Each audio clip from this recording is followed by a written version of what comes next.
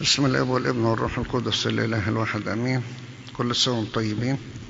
لما بننصح آباء وأمهات في تربية الولاد نقول لهم خليكوا أصدقاء لأولادكم. أعلى علاقة بين الوالدين وأولادهم هي علاقة الصداقة. تقعدوا تحكوا مع بعض، مش بمنطق إذا كبرت مخاويه، لا، ده إن شاء الله يكون يدوب يعرف يتكلم، يدوب تكون لسه بتتكلم جديد، مش إذا كبرت خويها. تقعدوا تحكوا معاهم وتدردشوا وياهم وتحكوا في كل حاجة.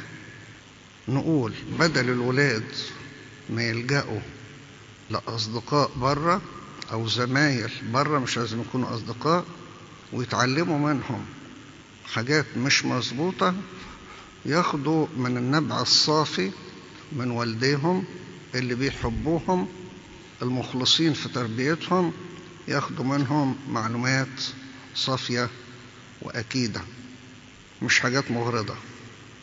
شوفوا مستوى الصداقة للدرجة اللي فيها لما ولد يتعبك في البيت وعلشان تنصحه مش سهل تنصحه، تزق عليه صاحبه. لما بنت تتعبكوا في البيت أفضل طريقة من ينصحها تزق عليها صاحبتها، بس صاحبتها تكون صاحبتها بجد، اللي بتخاف عليها، اللي بتحبها، صاحبة ليها في ربنا، مش أي حد. أقوى علاقة هي الصداقة. جربتوا الكلام ده كلكم؟ تلاقي الواحد قاعد مع صاحبه عمال يحكوا في أي حاجة، وعمال يجيبوا من شرق وغرب، وطولت القعدة، ويجي يقوم يقول له خليك قاعد شوية، كل ما يقوم يروح مقعده، ويخرجوا يقفوا على باب الشقة ويحكوا، خرجوا من باب الشقة يقفوا على أول السلم ويحكوا، ينزلوا السلم وفي بير السلم يقفوا يحكوا، ويخرجوا الباب لغاية باب البيت ويقفوا يحكوا، ويطلع يفتح العربية ويقف قدام العربية ويقف يحكوا، ويفتح باب العربية ويخش، حط المفتاح في الكونتاك وروح منزل ازاز ويقف يحكوا، يطلع بالعربية يا دوب ما طلعش من المنطقة ويرن عليه وتنهم يحكوا، يا دوب يفتح باب الشقة ويخش يلاقي تليفون تاني عمال يحكوا. ايه ده كل ده؟ للدرجة دي أصحاب؟ والحكايات الطويلة والكتيرة اللي حصلت في القعدة في البيت ما كفتش، لا ما كفتش. أصحاب حبايب، هي دي الصداقة، هي دي المحبة. ايه رأيكم لو قلت لكم النهاردة تصادقوا العذراء وتتصاحبوا على العذراء في التسبيحة الجميلة اللي كنا بنقولها في الدورة؟ السلام لك يا مريم صديقة سليمان. صديقة سليمان صاحبته يعني. سليمان بنى الهيكل وشاف فيه العذراء، شاف الآباء القديسين زي ما قلنا أول امبارح في الموضوع الكتاب المقدس والطقس، الآباء اللي قروا الكتاب وفهموا الكتاب وحفظوا الكتاب وهضموا الكتاب وعاشوا الكتاب وبدوا يطلعوا لنا الكنوز ديت من الكتاب.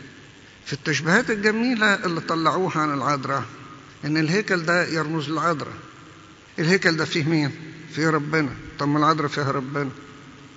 زي ما ربنا كان بيحل في الهيكل في العهد القديم، حل في الهيكل الجديد اللي هو الست العذراء، وقال لنا أنتم هيكل الله وروح الله ساكن فيه. عشان كده الآباء سموا العذراء صديقة سليمان. ايه رأيكم لو النهاردة اتفقنا نتعلم وناخد العذراء صديقك الحقيقي اللي ينفعك، صديقك الحقيقي اللي تتعلم منه، صديقك الحقيقي اللي تأتمنه على سرك. عاوز تصاحب مش هتلاقي زي العذراء تأتمنها على سرك وتحل لك مشاكلك وتريحك وتستمع إليك وتصلي علشانك. وأضمن صلاة العذراء، نسميها الشفيعة المؤتمنة، مقبولة الشفاعات، إلا العذراء عند المسيح، إلا العذراء طلبتها مقبولة 100%. ده جت وشوش له في ودنه يوم قنا الجليل يوم العرس، وما طلبتش، بتعرض عليه مشكلة فقط. ليس لهم خمر بس، ومشت وعارفة انه هيتصرف، وتصرف وحصلت المعجزة، وكانت أول معجزة، وما كانش وقت المعجزة، بدليل أنها قال لها لم تأتي ساعتي بعد، لسه وقت المعجزات، لكن عشانك أنت ما يتقلكيش لأ. وده الكلام اللي قاله لها، مالي ولك يا امرأة. الناس مش فاهمة، الناس السطحية زي ما كنا بنقول امبارح في الكتاب المقدس والعقيدة، الناس السطحية تقول لك ده بيقول لها أعمل لك إيه يعني؟ المسيح يقول للعذراء كده؟ هو المسيح علمنا كده؟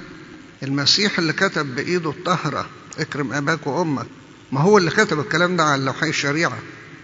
مش هو اللي كتب؟ مش هو اللي دهم لموسى؟ مش كان عنده خالقا؟ مش هو الذي به كان كل شيء وغيره لم يكن شيء مما كان؟ مش هو ده؟ ربنا كتب بأصبعه. طب ما هو ده أصبعه، ما هو ده فكره، ما هو ده علمه، ما هو ده معرفته، ما هو ده لسانه، ما هو ده كلامه، ما هو ده كلمته، ما هو ده الابن. مش هو ده الابن؟ ازاي عرفنا فكر الاب من الابن؟ هو ده اللي عمل كده، يقول لنا اكرم اباك وامك، ويقول الكلام الكتير بتاع العهد القديم، الكلام الصعب دوت اللي يقول لك من سب اباه وامه تقور عينيه غربان الوادي وتأكله طيور السماء. ما هو اللي قال كده؟ مش هو اللي كتب الكلام ده؟ يجي النهاردة يقول لأمه ماليش دخل بيكي، الكلام ده يتسمع؟ ده يعني أروح منك فين؟ أنت ما تردلكيش طلب يا ست، تردلكيش طلب. والدليل على كده أنها قالت للخدام اللي يقول عليه اعملوه. يعني أنت متأكد أنه من حاجة؟ بالتأكيد. إيه الدليل؟ أنه اتعمل. فهي دي العذراء الصديقة، دي العذراء اللي تنفعك. الناصح الواعي ياخد حد ينفعه، ده يقولوا كده علماء النفس، أرني صديقك فأعرفك. لما يكون صديقك صديق محترم تبقى أنت محترم، صديقك ذكي تبقى أنت ذكي، صديقك نشيط تبقى أنت نشيط، صديقك متقدم تبقى أنت متقدم. مش عاوز أقول العكس، أنتوا عارفينه. فما بالك اللي صادق العذراء يتعلم منها إيه؟ تقدمك ولا تأخرك؟ تنفعك ولا تضرك؟ امسك في العذراء وقول لها أنت أمي وأنت صديقتي، أنت حبيبتي عذراء، أنا عاوز أتعلم منك. أنت فيكي فضايل لا تحصى. من كام يوم كنت بتكلم وأقول مين يقدر يحصي فضايل العذراء؟ ده احنا عملنا مسابقات كتير، كنت كل شوية أقول لهم اكتبوا فضائل عذراء، ولو فضائل بس من غير شرح كده، يعني المحبة، الخدمة، الطهارة، الوداع، الاتضاع، إنكار الذات إلى آخره. قلت الكلام ده الأسبوع اللي فات، واحد بعت لي 116 فضيلة للعذراء. اقعدوا دوروا على فضائل العذراء، وامسك في قضية تكون محتاجها وقول لها أنا عايز أتعلم منك. التقليد المقدس اللي كنا نشير إليه امبارح بيقول أن التلاميذ القديسين بعد صعود السيد المسيح كانوا يلفوا في خدمتها ويرجعوا لها يقعدوا وياها. أمهم وأيضا صديقتهم، وأيضا صديقة، يقعدوا يحكوا معاها زي ما تقول بقعد مع صاحبي بفضفض وياه، طلع اللي عندي، أنا بتكلم بستريح. ودي حقيقة، الإنسان لما بيتكلم بيستريح، زي السحابة كده، غيمة كده مليانة بخار مية، تطلع فوق للجو البارد تتكثف، بخار المية ده يتكثف وينزل، تبص تلاقي السحابة ديت صفيت، السما صفيت. زي كده شوية كلام في دماغك، شوية كلام جواك في قلبك، تطلعهم تستريح. كانوا التلاميذ يقابلوا اللي يقابلوه في الطريق ويلفوا ويرجعوا للست العذراء ويقعدوا وياهم يستريحوا، ويطلعوا تاني ياخدوا دفعة حلوة من روحياتها الجميلة، من قلبها النقي، من فكرها المستنير، من نصيحتها الغالية من خوفها عليهم، من محبتها ليهم تديهم من هذا النبع الصافي، ياخدوا قوة، ياخدوا طاقة، ويروح يلف. ايه اللي خلاها كانت بتعلم المسيح؟ ما تعلمناش احنا؟ تقول لي تعلم المسيح، دي عبارة صعبة شوية. اقول لك طبعا صعبة شوية. مين يعلم المعلم؟ لكنه صار إنسانا مثلنا من أجلنا. مش كان بيتعب وكان بيجوع وكان بيعطش وكان بينعس وكان بياكل وكان بيشرب وكان بيعطش وكان بيتعلم. مش كنا بنقول احنا بنتكلم عن يوسف النجار ازاي كان بيمسكه ويمشيه، وازاي كان بيحضنه وكان بيشيله وكان بيعوله؟ هو ده مش بنقول كده في صلاة القسمة؟ الفم قبلك والركب حملتك وأزرع البتول عضدتك. اللي شايل الكل كانت العذراء بتشيله، اللي بيسند الكل كان يوسف النجار بيسنده. ما هو إنسان كامل في كل شيء ما عدا الخطية، إنسان زينا بس متحد باللاهوت. ده الفرق بينه وبين أي إنسان آخر. إنسان لكن مش إنسان عادي، إله متجسد، إله متأنس. فنقف كده قدام العذراء طفل إلهي ونقول مين كان بيعلم مين؟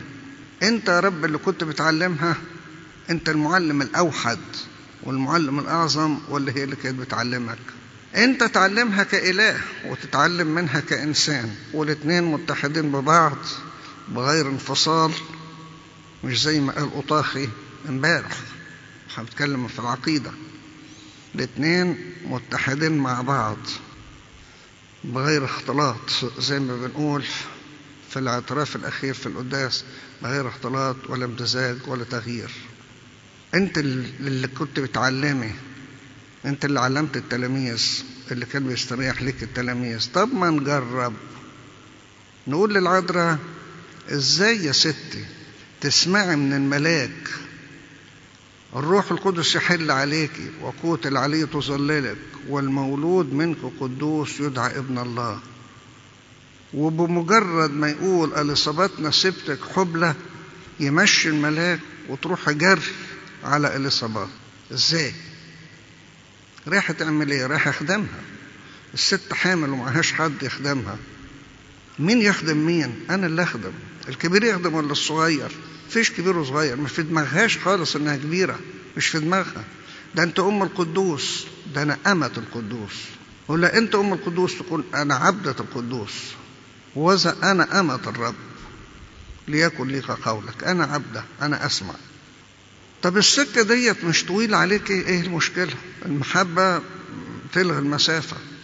الوقت ده طويل اللي انت هتمشيه، المحبة تلغي الزمن. السكة موحشة، طريق صعب مخيف، تقول المحبة تعلو على كل هذا. أنا ربنا معايا، أنا ربنا معايا. إن سرت في وادي ظل الموت لا أخاف شرا. ما كانت حافظة الكلام ده؟ ما قاعدة في الهيكل بتعمل إيه؟ بتصلي وتقرأ وتخدم، ده كل اللي بتعمله. وتدخل على اليصابات، واليصابات تستغرب قوي، تقول لها من أين لي هذا أن تأتي أم ربي إلي؟ جالي منين ده كله ده؟ تقول تعظموا نفس الرب لأنه نظر إلى اتضاع أمته. برضه أمته، برضه أمته، برضه عبدته. كانت هذه الكلمة حلوة في بقها، عشان كده خدتها الكنيسة وحطتها في اللحن الجميل: افرح يا مريم العبدة والأم. أنت عبدة لكن أم، أنت أم لكن عبدة، الاثنين مع بعض. الكنيسة المتزنة الراسية العاقلة جمعت بين الاثنين. أنت أم الله لكن عبدته، أنت عبدته لكن أمه، الاثنين مع بعضهم. امسكوا في العذراء وصدقوها وتعلموا منها، هتلاقوا حاجات كتير قوي. عاوزين نصيحتي في فضائل العذراء؟ مش هقول لكم صمت العذراء زي ما قلت من كام يوم، مش هتقدر تصمت، مش هتقدر تصمتي، لازم نتكلم. عندنا شغل وعندنا أولاد وعندنا خدمة وعندنا حاجات ما نقدرش ما نتكلمش. طب ممكن نقلل كلامنا، ممكن نقول الكلام المظبوط، ممكن نقول الكلام المطلوب، ممكن نجاوب على قد السؤال، ممكن نقلل الأسئلة، ممكن ما ندخلش في حاجة لا تعنينا، ممكن لو سكتنا شوية هنظبط كلامنا. ليه؟ لأن معناه إن احنا بنفكر في الكلام قبل ما نقوله. بركة الصوت العذراء تكون معنا، لإلهنا المجد الأبد، أمين.